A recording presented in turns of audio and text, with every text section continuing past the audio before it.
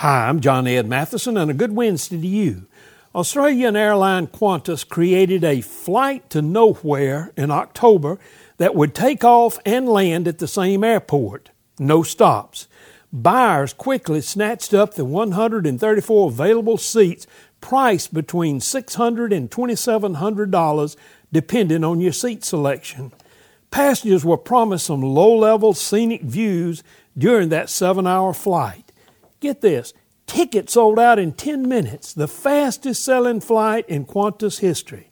Listen, God offers a much more exciting trip if we follow Him, because He takes us from where we are to a different destination where He wants us to be.